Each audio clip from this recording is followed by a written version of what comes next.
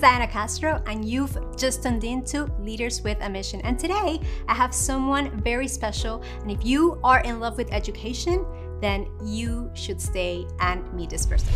Her name is Megan Fitzpatrick, and she is on a mission to help teens find clarity and purpose after high school so that they can confidently answer the question, what's next?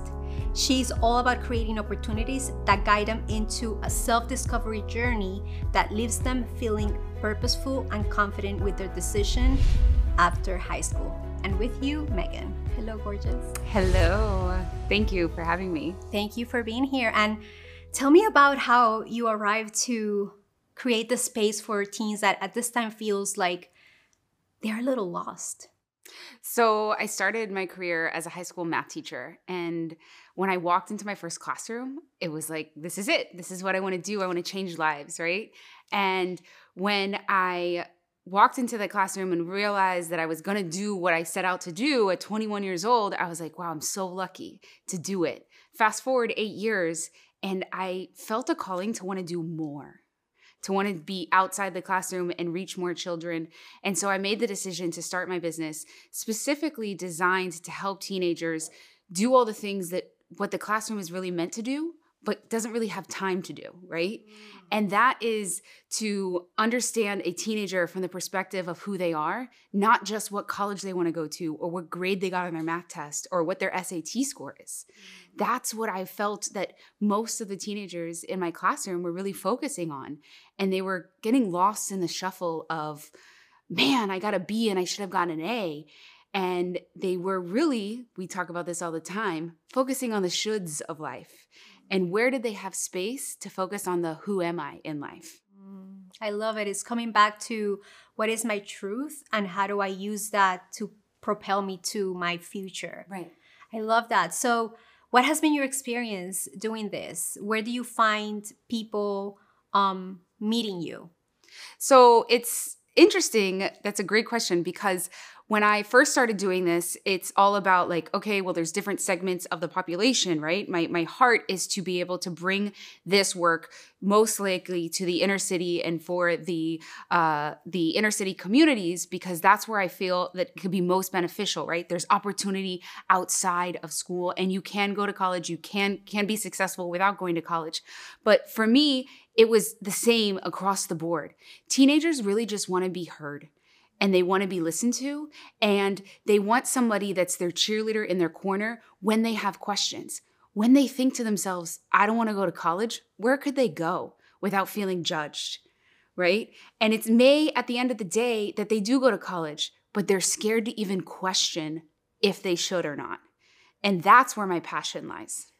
I feel that, in my personal opinion, college is not for everyone. And I feel, and maybe this is against popular opinion, that the world and the speed that the world is changing is asking for different skills that even college doesn't even have. So how do you support parents with children that feel lost in this whole machine system that has been created for them? I also agree with you, Diana, actually, because I do feel that college isn't for everyone. College wasn't created for everyone. College was created for specific job sets and specific avenues. And somehow we got lost in the shuffle of trade school and makeup artist and carpentry. Like, where did that go? Those are very successful careers. And a college path is not how you get there. But we have as a society decided that it's not the right path unless you go to college first and then do that, right? And so for me, when I talk to parents about this, I say, okay, I'm not going to talk to your kids about not going to college. That's not how I lead the conversation. I lead the conversation with who are they? And help them to take ownership of, if this is the path you want to go on, college is part of that path. So it comes out organically and it doesn't come out as a forced conversation or you have to do this, right? Do you believe that as a society, we have created this idea or believe that success equals after college, or like success is the result of being after college. Yes. How do you feel about that? Because I have a lot of opinions about that, just by the way. So, I mean, even myself, I was guilty of it, right? I left the classroom and what did I do? I jumped right into getting an MBA. Why did I do that? I do not regret my MBA. I love the fact that I have an MBA, but I did it because I felt that people weren't going to take me seriously as a businesswoman. That was my driving force of why I decided to go to the next step. It was based on fear. It was not based on like, this is my path. This is my path. Because if I think back to where I was at that time in my life, master's in business administration, I don't think was my path.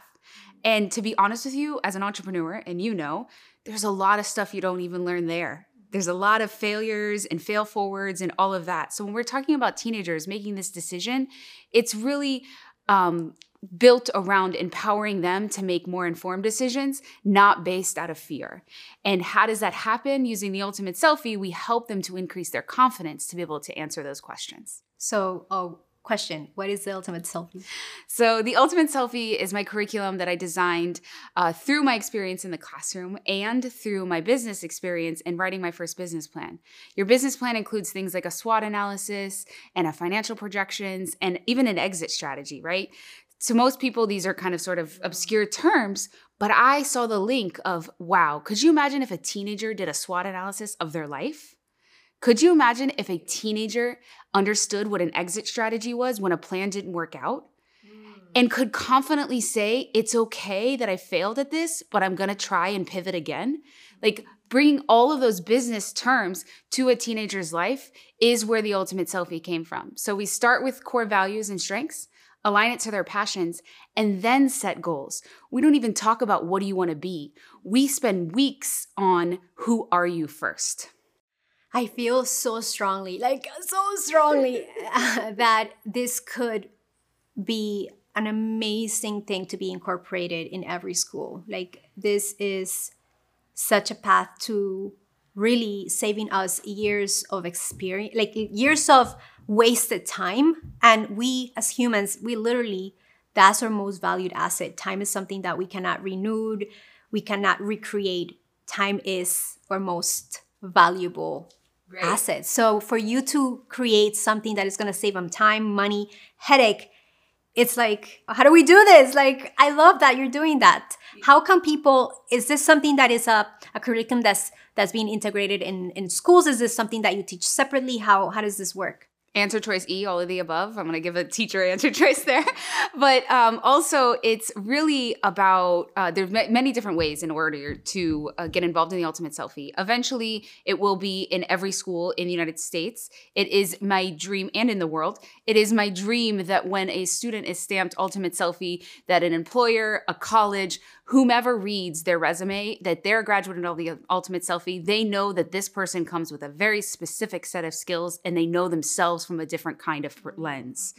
So right now, the program is online. It's a hybrid program, which they can sign up for in a virtual and a asynchronous format.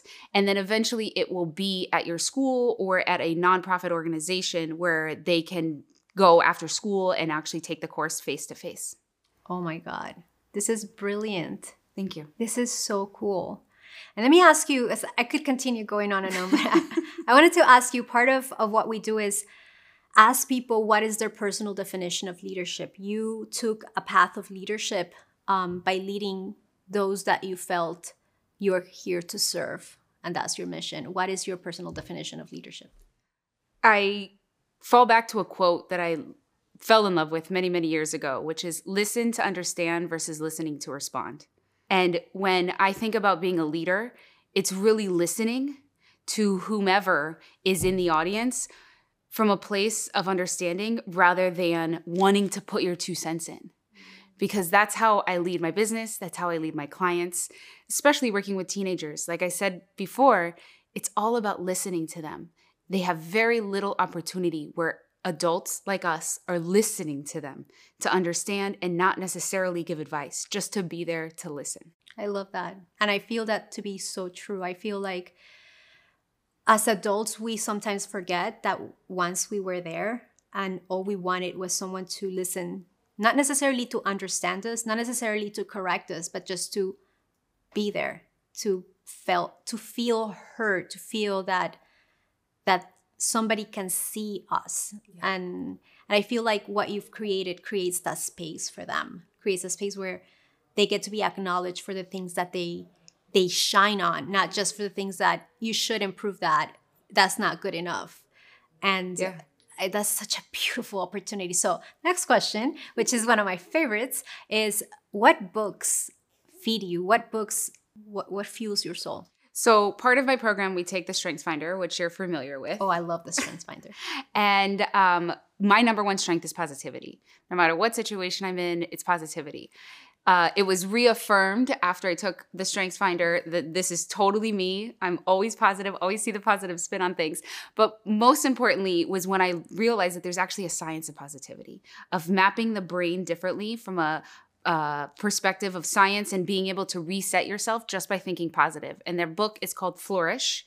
It's all about the science of positive psychology and how to really, there's activities in that book, but it's all about how the brain can be rewired just by this, not toxic positivity, because I know that that's a buzzword out there, but more so from a perspective of, okay, this is the situation I'm in. How can I move through it, not around it? Wow, that is powerful. And for those people that are like, where can I find her? How do I sign up to this? How do I talk to her? How do I get my hands on this? Where can they find you? So you can reach out to me on social media at the THE-FITZ, F-I-T-Z solution, or you can go to my website at thefitsolution.com. I also have a free ebook, so anybody that's listening can apply and just DM book, and I'll be happy to send you our newest book, which is How to Spot the Red Flags Blocking Your Child from Success. Damn, that was good. What is the website again? www.thethefitz, Beautiful. Well, you heard it, guys. Just go there and check it out. So I just want to say thank you for being here. And for all of you who are looking to amplify your mission through the power of video, I'm going to ask you to visit us at forproductions.com, and I'll see you on the next one. Bye.